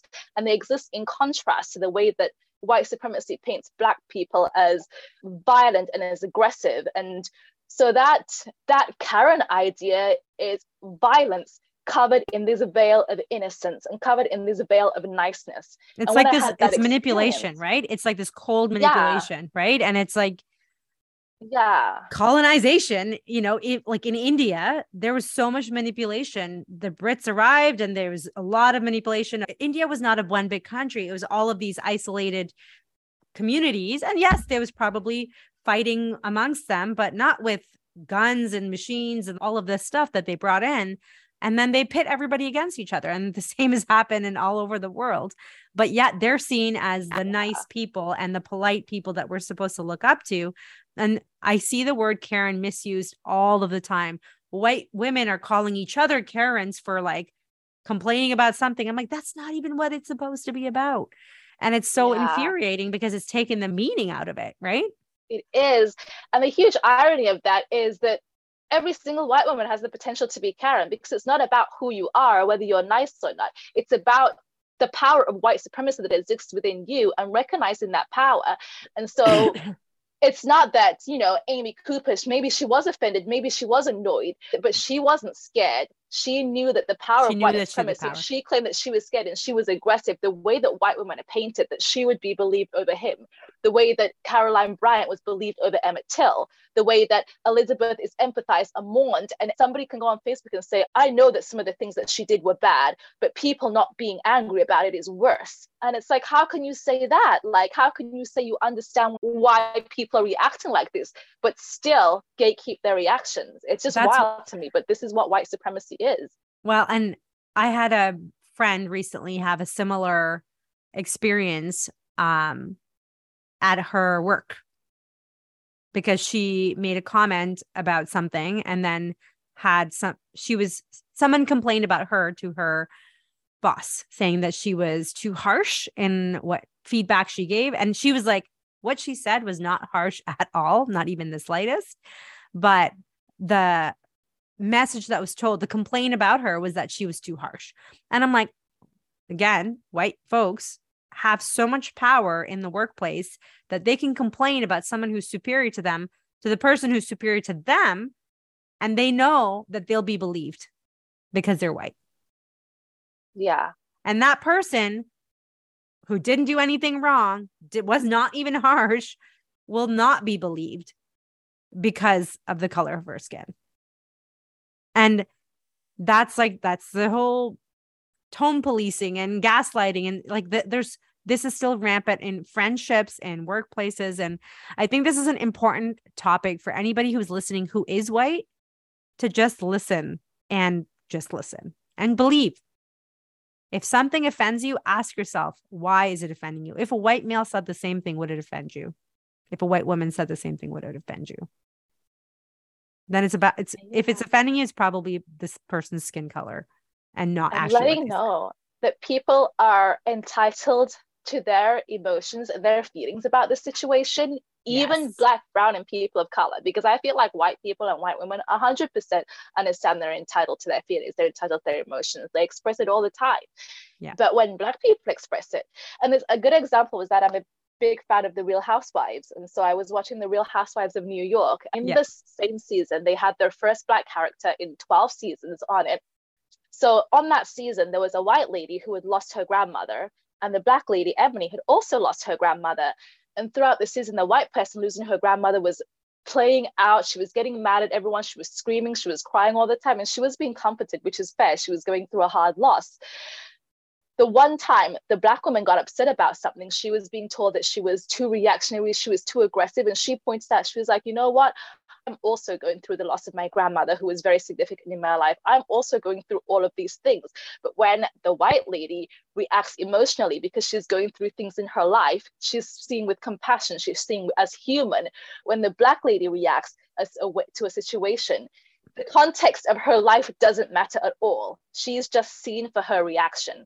And that's what white supremacy takes away from us. And like going back to my hair, it takes away the context of our life. It takes away the context of our hair. We cannot exist fully. We can only show up as parts of ourselves that make white people comfortable. Yes. And so it's with the Karen thing, it's not about any particular white women. It's about the fact that white women are allowed to exist in their full humanity and women of color aren't. And white supremacy allows that white women to use that vulnerability and fragility to harm people of color. And a lot of people that use the term Karen, like they have no understanding where it came from. No understanding. Yeah. I've seen this used when someone is like, oh, someone cut off in front of me at Costco. And they'll like post about it on Facebook, and then people call them a Karen. I'm like, what? Like this, you don't even understand what this word means. And I feel like it's something else that's been taken and Black people have been erased from the narrative. Because Karen was born of Black Twitter. It's a term created from Black people. And it's not about, it could have been any name. And the reason, like, I know 4 people called Karen who I think are all great people, but out of those 4 people called Karen, 3 of them is white, and it was just picked because it was a common name for white people. And it started, a Black person had shared a tweet where they talked about a group of young Black people were gathering outside a park and they were hanging out, and a white lady saw them and she called the police to say that they were threatening. It was a group of young children and they were threatening. And so in response to that tweet, other Black people started sharing innocent situations where Black people have been together and a white person has claimed that they were threatening, the same way that Caroline Bryant did with Emmett Till, and the Black people have been punished for how a white person responded to their existence. Wow. And so from that conversation and from people replying, this character of a white woman that uses her fragility to cause harm to people of color became known as Karen. And it was just a name, like I said, it's just a common name amongst white women. In the 90s, there was a similar thing. It was known as Becky with the good hair. Beyonce talks about it in one of her songs. And Becky with the good hair, good hair part alludes to white hair, because Black hair for centuries has been seen as bad hair. So when Black people talk about good hair, they're talking about white hair. Becky is a common white name. So Becky with the good hair is talking about a white woman. It's a stereotype for a white woman. And that's the thing is it's, people are like, oh, I'm offended. My name is Karen. So like, it's not an insult to you. It's not about the name. It's a character. Every character needs a name. It's a character. It was just a name. And I do think it's important that there's so many like brown, Black, Asian people who have been racialized. And we often feel we can't live in our full, authentic, true selves. And I think it helps seeing people like you who are doing that. And it's like a ripple effect. I feel like you are a little drop of ink in that water. And you being in that water, it starts to permeate. And so other people near you are like, oh, I could do this too. Okay, awesome. Until like that whole water turns, different color or whatever. And that's the visual that I have. And I think that that's the power of sharing your story and sharing honestly too, because it's not about, oh yeah, I healed and everything's perfect now and nothing bad ever happens and nobody's ever said anything racist, because these things still happen. But part of healing is knowing that that is still happening, but that is not about you. And that is not about you being wrong or, saying something wrong. It's about something that's not actually related to what you said at all. It's about this systemic power imbalance that has been putting certain people at a higher reward category than others. And I don't internalize things as much anymore either. It still hurts when I encounter things that are racist. It still hurts. And, this happened with Ashley, my mother-in-law, the other day. We don't see her that much. And she asked me, how do you say her name again? And I'm like, I've been married to your child for 6 years and we've been together for almost 10. And you could have asked your son, but you decided to ask me to remind me that I am different, that I don't actually belong in your family. Right. And this is, people don't understand that these microaggressions happen not from strangers. Oftentimes they're within your own family or your friends, your close friends. A lot of us have white friends, and they unknowingly sometimes or knowingly will make comments that make you feel othered or different. And it's been really important to me in the past few years to surround myself with more people who do understand my story and who aren't just white friends, It's really like the more you kind of lean into your own story, I think it's really taught me what true empathy is. Because what I feel like I'm understanding about the world is a lot of people don't really understand what empathy is. And it happens in conversations with white friends a lot, where you're trying to share your experience with them and express to them what you're feeling or why a situation may have been racist, and they try and put themselves in that situation, and they say, well, this is what happened to me and this is how I feel, and you feel completely not heard. And empathy isn't sticking yourself into someone's situation and trying to imagine how you would feel in that situation. Empathy is connecting with someone's emotions and being able to connect with the emotion in that situation. And so, like an example for loss, you might not have known somebody close to you that has died, but we all have an experience of losing something. We all have that experience of loss. And so you can talk to somebody who has lost someone close to them and not be able to relate to that situation, not even try, be able to sit with them and understand the way that loss feels and to let them exist in that. And just being able to see my own humanity, it's opened so many things for me, because there's a lot of things like my white friends, like I have a close friend that she's very homophobic and transphobic, and it's difficult to have conversations with her about that, but I do. And she talked about like a situation where she wanted some advice about something, and she called another friend because she was like, I knew what you would say about it. You're like, good, where I stand. Yeah, but I think like my thing, because she was like, oh, I was raised I was raised in the church, I was raised this way, I don't understand these things. But I'm like, I was raised in the church too, and I was raised without these experiences. But what I know of my experience is that I have been searching for a long time to fit in, and I've been trying to find what I need to change to fit in, and I'm understanding that I'm living in a world that was designed to exclude me, and that the things that make me unique and the things that make me free also the things that I'm told I'm not allowed to be. And so understanding, trying to navigate freedom in my own body and freedom in the world, and understanding what oppression feels like. Now I can look, I'm not gay, but I can see a gay person struggle and say, you know what, I understand that struggle. I understand wanting to show up in the world as yourself and being denied that freedom. I can see a trans person and say, yes, I understand wanting to show up in the world as yourself and being denied that freedom, or wanting to show up in the world as yourself, you're wanting to speak about your experiences and constantly having that compared to someone else's experiences and invalidating what your reality is. So while those aren't my struggles, I can empathy for that struggle. I know the emotions that go into that.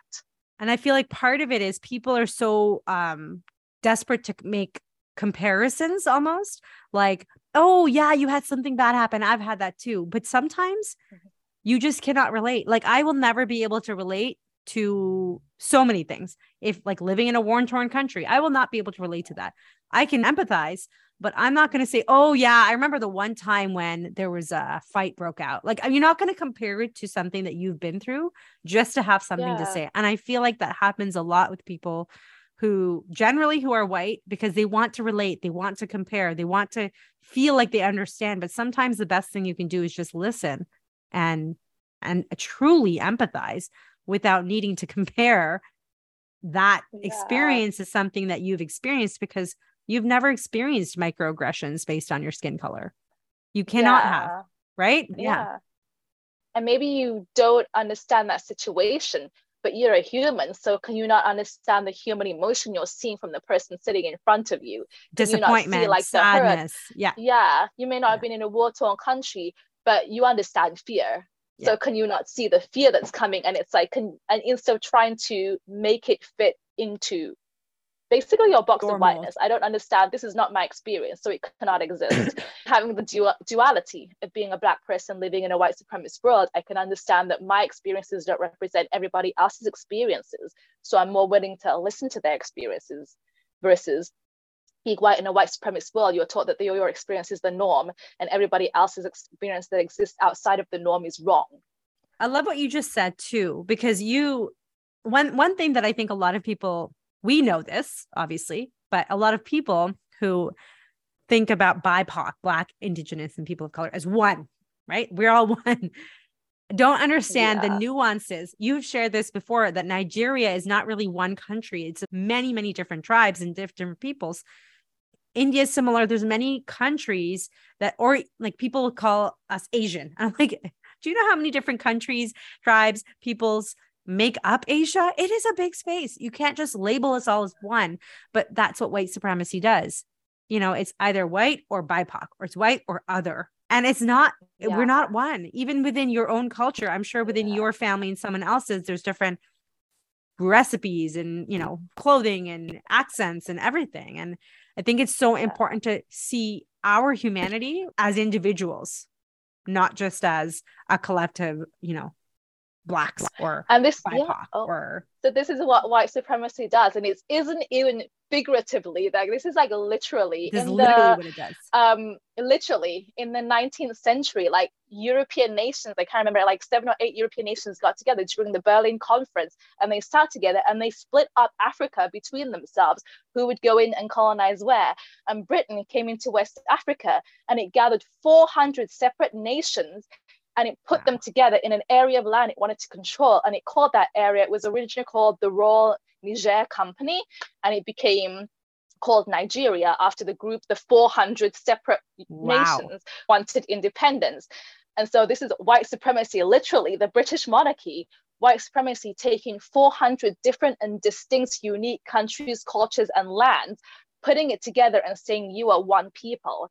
So it's frustrating now when you get the news media talk about how, you know, Nigeria, there's so many different ideas. How come they can't come into one group? How come they can't all get along and have one idea? And it's like, it's like saying, why can't Europe become one government? And why can't Russians and British people live under one rule and be like, they're not the same people? Nigeria is not one people. Africa is not one people. Asia, it's like, it's not one. There's so many unique identities, and white people recognize that. They're like, you know, you have Americans, they're not the same as Canadians, the French, the Spanish, they're so distinct. Oh, I'm Italian, I'm this. And it's like, okay, but you can understand that, but you can't understand how Africa is not one nation, first of all. The more I understand about Nigeria, like, it's hard because I grew up under British education system.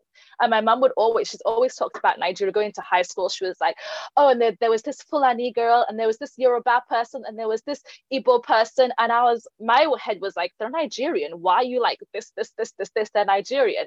But she grew up in Nigeria, and she understood, like, these are very distinct people with different ideas, different cultural practices, different heritages. And the people within Nigeria know this.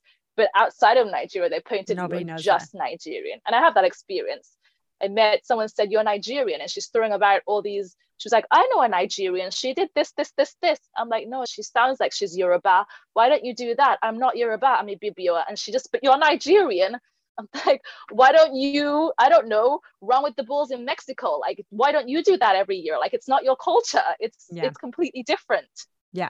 And I feel like that's part of the white supremacy too. It removes individuality and tries to whitewash everybody as the same, right? As like, you're all the same. And we see that in school too. Like we talked about going back to art. We want creativity in art, but in the school system, often it's how similar to this uniform standard can you be? And if you venture too far outside of that, then we don't like it. Unless you're one of those really lucky people who end up with a really good teacher who encourages that individualization, which I wish they did more of. The kids aren't in the school system yet, so I don't know how it actually is nowadays. But I know that when I was there, it was like they were trying to remove the individual from me and just trying to make me assimilate to what everybody else and I was struggle with art. Because while I think it should be taught in school, I don't think it should be graded. And I always struggle with, like, how do you grade art? Like, you can't, what are you comparing it to? It's such a personal preference. Yeah. And that was like taking exams in art. I can relate to that. I disliked it after high school. So I was like, what are you judging me on? What do I need to do to pass? Because it's so subjective, right? It's so subjective. How do you could draw 2 lines on a piece of paper and call that art, and that might sell for $500,000 somewhere because it's so-and-so who created it, right? Yeah. But then when it's a kid in school calling that art, oh, that doesn't look like this that I wanted you to draw, or this type of art. So I do see that. And I think as parents, that's something that I'm really proud of being able to recognize, because now when the school system, like, for example, when I was in school, my parents would take it so personally if I didn't get like high 90s and everything. But now I can recognize if my kid comes home with an F, I'll be like, if you need support, of course, I'll support you or get you support, but grades don't define everything. It's like your aesthetics don't determine your athletics. It's very similar. Your grades, your hair doesn't determine your worth. And going back to, we're all different people with different hair and skin and cultures. And we're not one, I don't see color. I don't see this. That's actually removing our individualization, our individuality from ourselves. And I want people to see me for being me, for wholly me. Right? Yeah. And the interesting about the grade thing, it's not often, I mean, you do have some white households that are very focused on grades, but it's more common in Black, brown, people of color households. And that's another thing, because that was my expectation. You always get A's in Nigerian households. You're going to be a doctor, a lawyer, or an engineer. Those are your options. Yeah. And it's usually doctor and engineer. Yeah. But something I'm realizing is, I think it's how our parents try to protect us. They push exceptionalism onto us because they think if white people see us as exceptional, then they'll see us as human. Yeah. And that's like another thing. It's like you don't want them. They already think you're stupid because your skin is black or your skin is brown. They already think you're stupid because you won't come from this country. So we have to do everything else to offset that. So you have to get the top grades. You have to get the top marks. You have to show up all the time. Like if you look at the stats, the top performing students it always comes up every year. It's Nigerian students. There's such a high pressure for us to perform well, but my mom is a social worker, and a lot of Nigerian students also end up having mental health breakdowns because of this constant pressure to always be number one, to always be on top, to always be, even that analogy, to always be moving forward. We can't tread water. Even though we're working against the current, we have to always move forward. Yeah. And those fish, not one of them swam upstream unbroken. They were like, they even after the one fish jumped over the rock, he stopped and he waited, and it was probably a mile upstream, and they would swim 2 or 3 meters and then stop and just stay there for like 30 minutes. And so knowing we don't always have to be pushing, like we need our rest, and it's so important. We need our rest more than white people, I have to be honest, because we're under more constant pressure. The research shows that Black women have higher mental health disorders, that Black women have higher death rates, not because our bodies are physically incapable, but because of the stress. There was one study done by a cancer research organization that shows that Black women have higher forms of aggressive cancer because of dealing with the constant stress of racism and dealing with constant stresses. changes your DNA and makes you more susceptible to aggressive forms of disease. And so it's not heads. There's research. It's not in your, it's not in our heads. One thing too is with diabetes. I've read this thing, and have you read the book, What Happened to You, with Oprah and Dr. Bruce Perry? No, I'm halfway through it. It is very heavy. You can't read it like from start to end in one go. It's like read a chapter, let it sit, let it simmer, because it's talking a lot about trauma and healing and resilience. But there was some stat saying that people who are diabetic, like for example, South Asians have a high rate of diabetes. I think Black people do as well, right? Yeah. I'm not mistaken. But things like adrenaline, living on survival mode, living in that also increases your risk of diabetes. It exposes more blood sugars into your muscles and into your joints because it's that flight or fight response is getting you amped for moving. And so if there's always higher amounts of blood sugars elevated in your system, that also increases your risk of diabetes. So it's like, wow, it's not, it's not just a disease, it's mental health directly impacts our physical health and well-being. And the stress of racism it's not like, oh, I had a bad day. Oh, someone cut me off. It is not like that. It lives in your body. It eats away at you. And it takes a lot of rest and joy and making time for these self-care practices in order to actually survive and move forward, once in a while, or just even tread water. Yeah.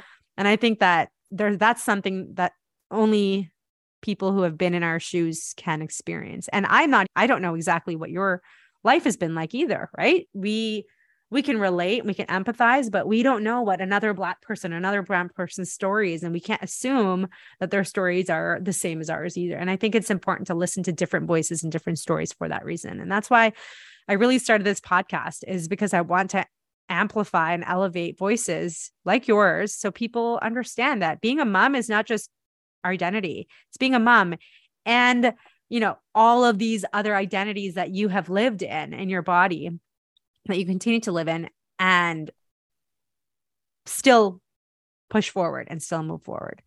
I have some questions for you, some final 5 questions for you. So first question, what's a book or podcast that has been life-changing for you? Okay, a book. Let me see. I think I mentioned it earlier. It's called Black Magic by Chad Sanders. And it's interviews. There's a lot of people. I think he interviews like 16 or 17 different people that are CEOs, worked for big companies like Google and Apple, just like successful Black, brown people of color, and talking to them about how navigating systemic racism and navigating being a Black person in a white world, how it's helped benefit them in business. And so versus looking at all the negative side effects of having to code switch, having to learn different cultural behaviors, it's saying, what are the benefits of being able to do these things, and how has this helped you move forward in business? So I really liked just the flipping of the script, because it always be about our trauma. There's the Little Mermaid movie that's coming out, and a lot of people, a lot of white people are mad about it because it's a Black Little Mermaid, but some of the narrative was, why can't you just create a new movie just about you? And I'm like, the point of this is it can always be about the struggle. The Princess and the Pea was about her struggle as a Black woman in the South in the antebellum period. We just want a movie about a mermaid. It's not about her skin color. It's just about a mermaid. And it's another highlight. A lot of people that don't think racism is real, and you see how angry, like there's more dislikes on the trailer. There was like 1.5 million people disliked the trailer for The Little Mermaid. And like 400,000 people liked it. Yeah, because they're so mad that it's a Black girl playing the character. Wow. All those people, if you're one of those people, please stop listening to this and just unfollow me right now. Seriously, like I remember in high school, there was a girl who auditioned for Grease, and she was not blonde. She was still white. She was like Greek, but she's dark haired, still white skin. People were furious that it wasn't a blonde who played, what's her name? Sandy, in Grease. Do you know the movie Grease? Olivia Newton-John, blonde hair. And I'm like, who cares? She sings well. Sandy. She dances. Yeah. Sandy, right? It's like, who cares? Just let it be. But people get so angry about even just hair color. Movie. And now if you add skin color to it, oh, I can just imagine the fury that's coming. I saw a little bit about it online, and I'm so excited that there is more movies with Black and brown and Asian people in it that I can show my kids and be like, look, these are the Disney movies that I wish that I had, because I don't actually show them many Disney movies because they already are exposed to so much whiteness. Oh yeah. And I don't want to expose that to them even more at home. So like, I'm very mindful of the games that we buy. Even the kids, the pictures of the kids on the boxes of all these toys, they're always white. Why? Why does it have to be always white kids playing a game or playing a toy? So I love that. So that book is called Black Magic. I will put that on my list. My next question is, what are 3 things that you like to do for yourself every day?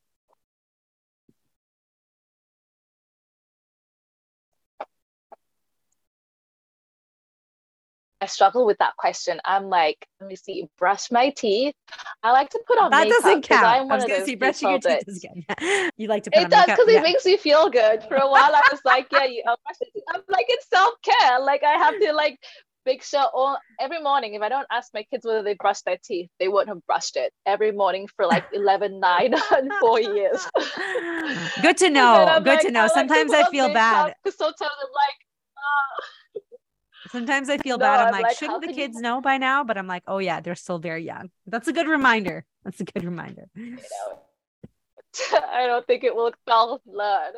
No. But because the makeup, it takes me about 40 minutes to do my makeup. And sometimes I'm just like, I mean, it is something easy. It's like, I don't have the time. This isn't important, but it's something like you were saying earlier. It does make me feel better. It makes me feel like I'm ready for the day. It makes me feel more confident when I face the world. So just making time for that. Nice. And also, like I was talking about with my mother, moisturizing is little things, but just knowing I'm worth the time to get myself ready in the morning, and the world can wait for me to get ready. So taking time to moisturize my body after the show instead of being like, I don't have these 10 minutes. So for me, it's like, it's little things. It's not major things, but just reclaiming little things that is about taking care of myself and presenting myself. And it's something that I took from my mom, because one thing the memories I have of my mom is growing up is that she always was made up. She was always put herself together. And she's somebody that she basically raised 4 kids alone in England. She had a lot of challenges, but she's always taken time to care for herself. And so that's been a consistent thing in my life. And when I started having kids, I kind of let that fall by the wayside. Yes. But now I'm reminding myself that it is important. It is important to remember that you're human and to care for yourself, and not to expect that to come from anybody else. I love that. Sometimes I feel like we wait for permission from like someone else, but we have to kind of reclaim that time for ourselves. I'm 2 years postpartum now. My son just turned 2 yesterday.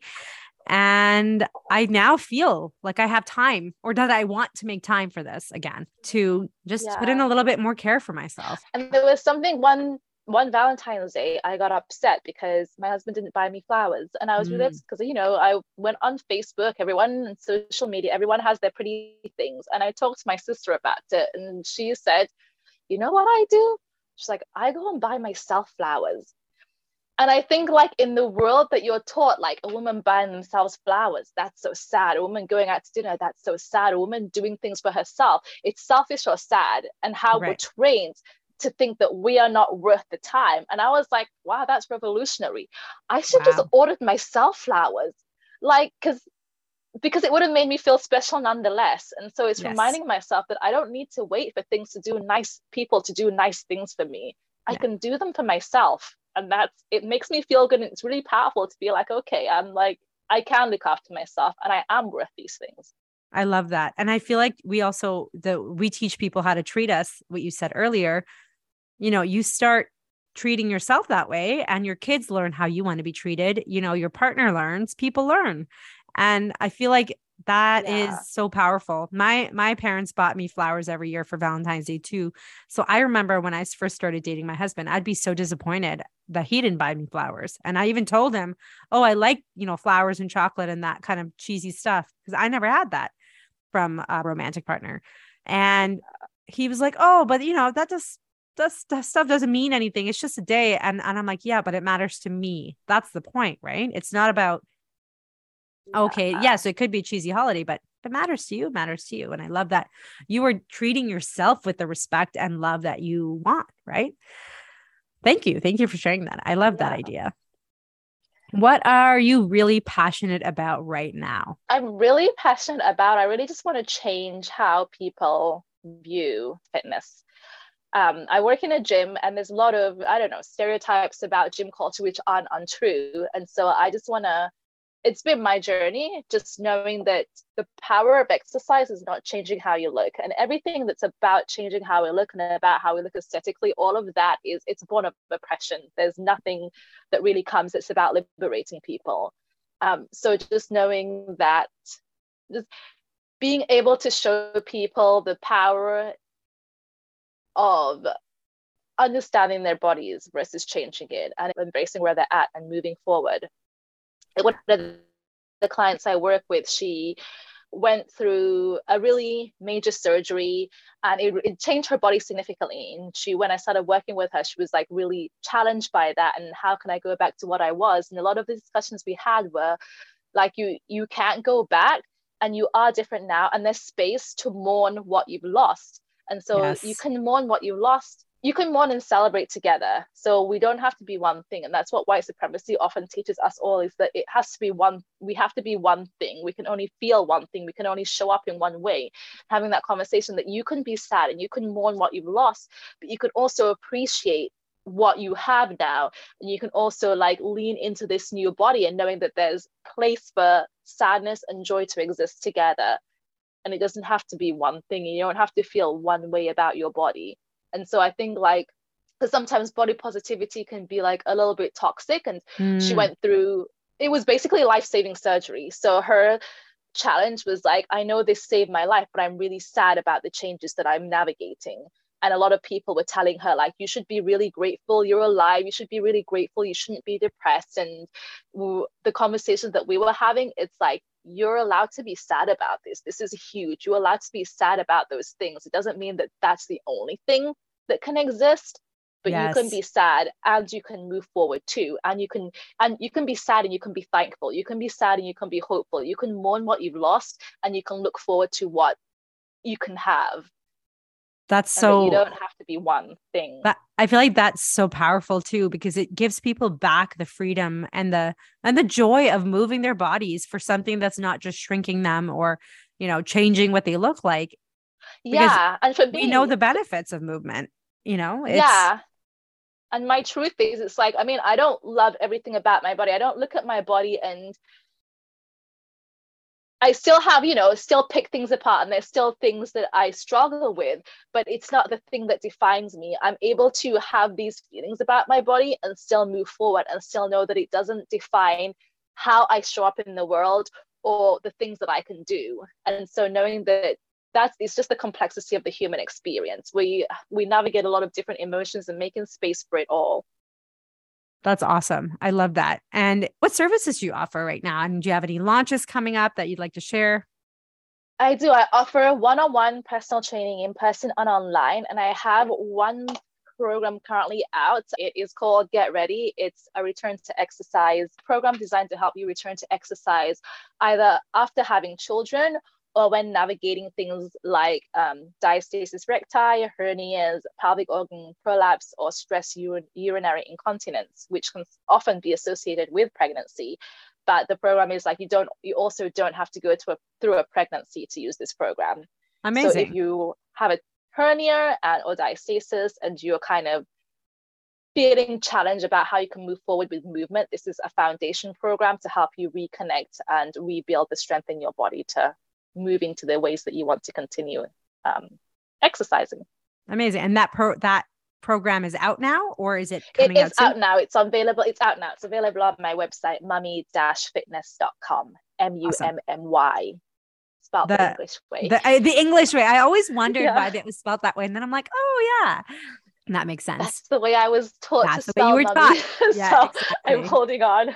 And you know what? That's kind of how it's pronounced. We say mummy. We don't say mommy, right? Or maybe there are Yeah. people who say I mommy. mean, I do know people that say mommy, but I say mummy. And I think it's about, because that's holding on to all parts of myself. I am Nigerian by birth, by heritage, but I spent a significant portion of my life in England. And so I Yeah. relate to being British. I consider myself British. So I hold on to those things as well. And I'm in Canada now. I've lived in Canada for 15 years, and there's things I'm picking up. And so I'm not one thing. I consider myself Nigerian. I consider myself British. I consider myself Canadian. And I think there's space for all of those identities to Yes. exist together.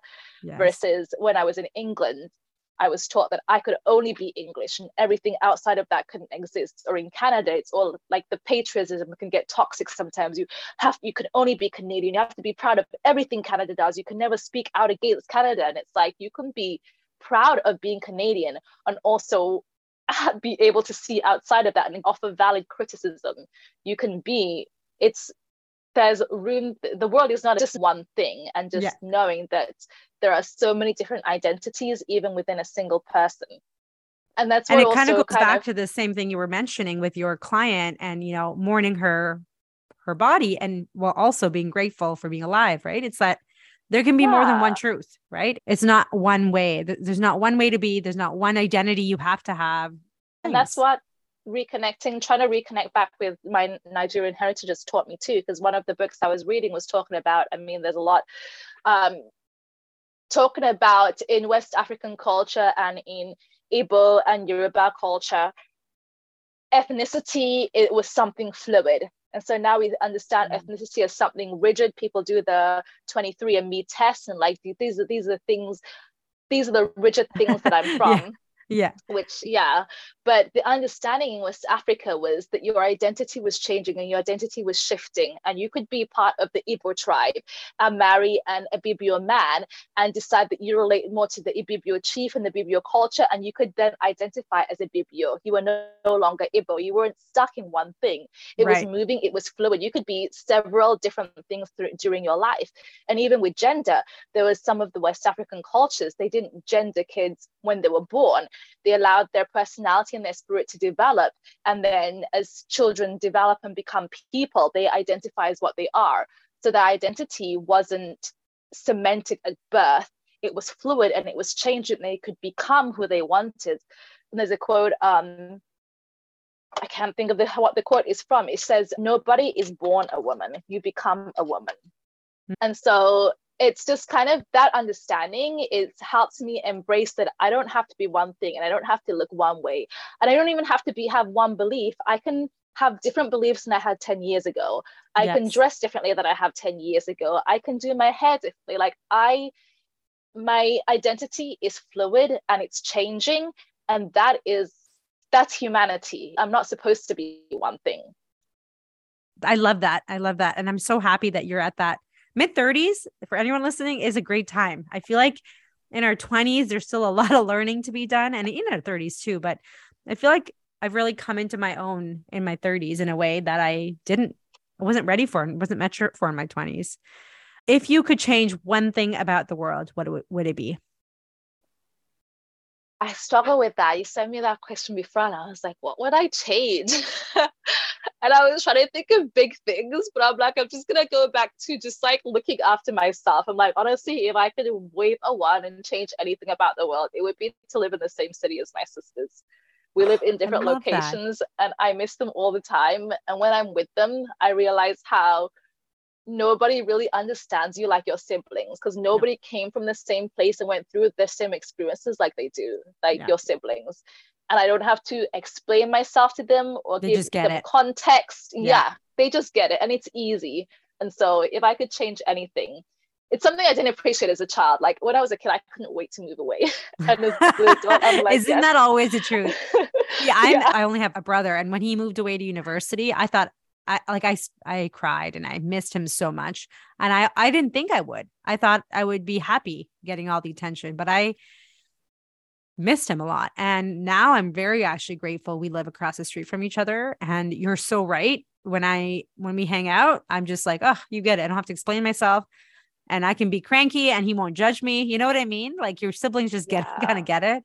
Well, I hope that you get to see them more often and maybe have like a just more trips and stuff now that we're coming hopefully out of the pandemic, and your kids are older too. So maybe it'd be easier to travel with them, because I think that is life-changing for a person to be able to be with family more often. Yeah, And there's a Baz Luhrmann quote from the Sunscreen song, and he says, hold on to the people you knew when you were young, you'll miss them when they are old. And there's something like, be nice to your siblings.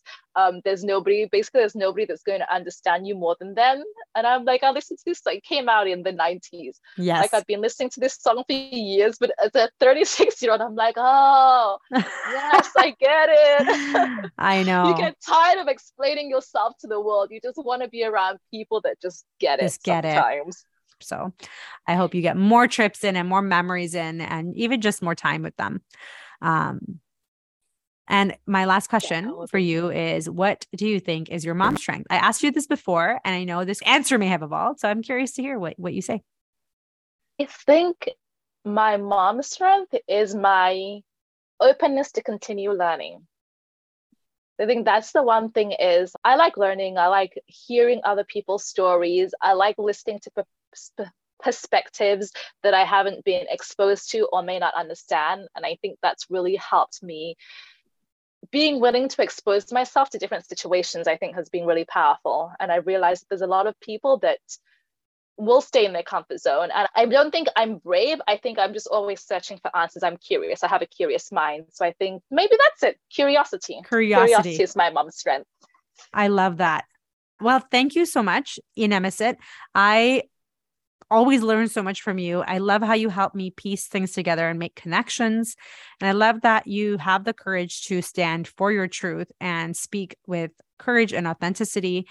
And whether you know it or not, you are impacting me and so many people around you through you being more yourself. And I hope that whatever you wish for, whatever your thing you could change about the world, spending time with your sisters and your family, I hope that you do get more of that. For all of the listeners who found this conversation helpful, please tag us on social media. If you're listening to this, tag Inemicit at Mummy. It's Mummy_fitness. Am I right? Yes. MUMMY_fitness, and me, of course, at The Passionate Physio. And let us know what you thought about it. Thank you for tuning into this episode of Mom Strength and being part of this important conversation. Check out the show notes for more info and links, and we'll chat again real soon.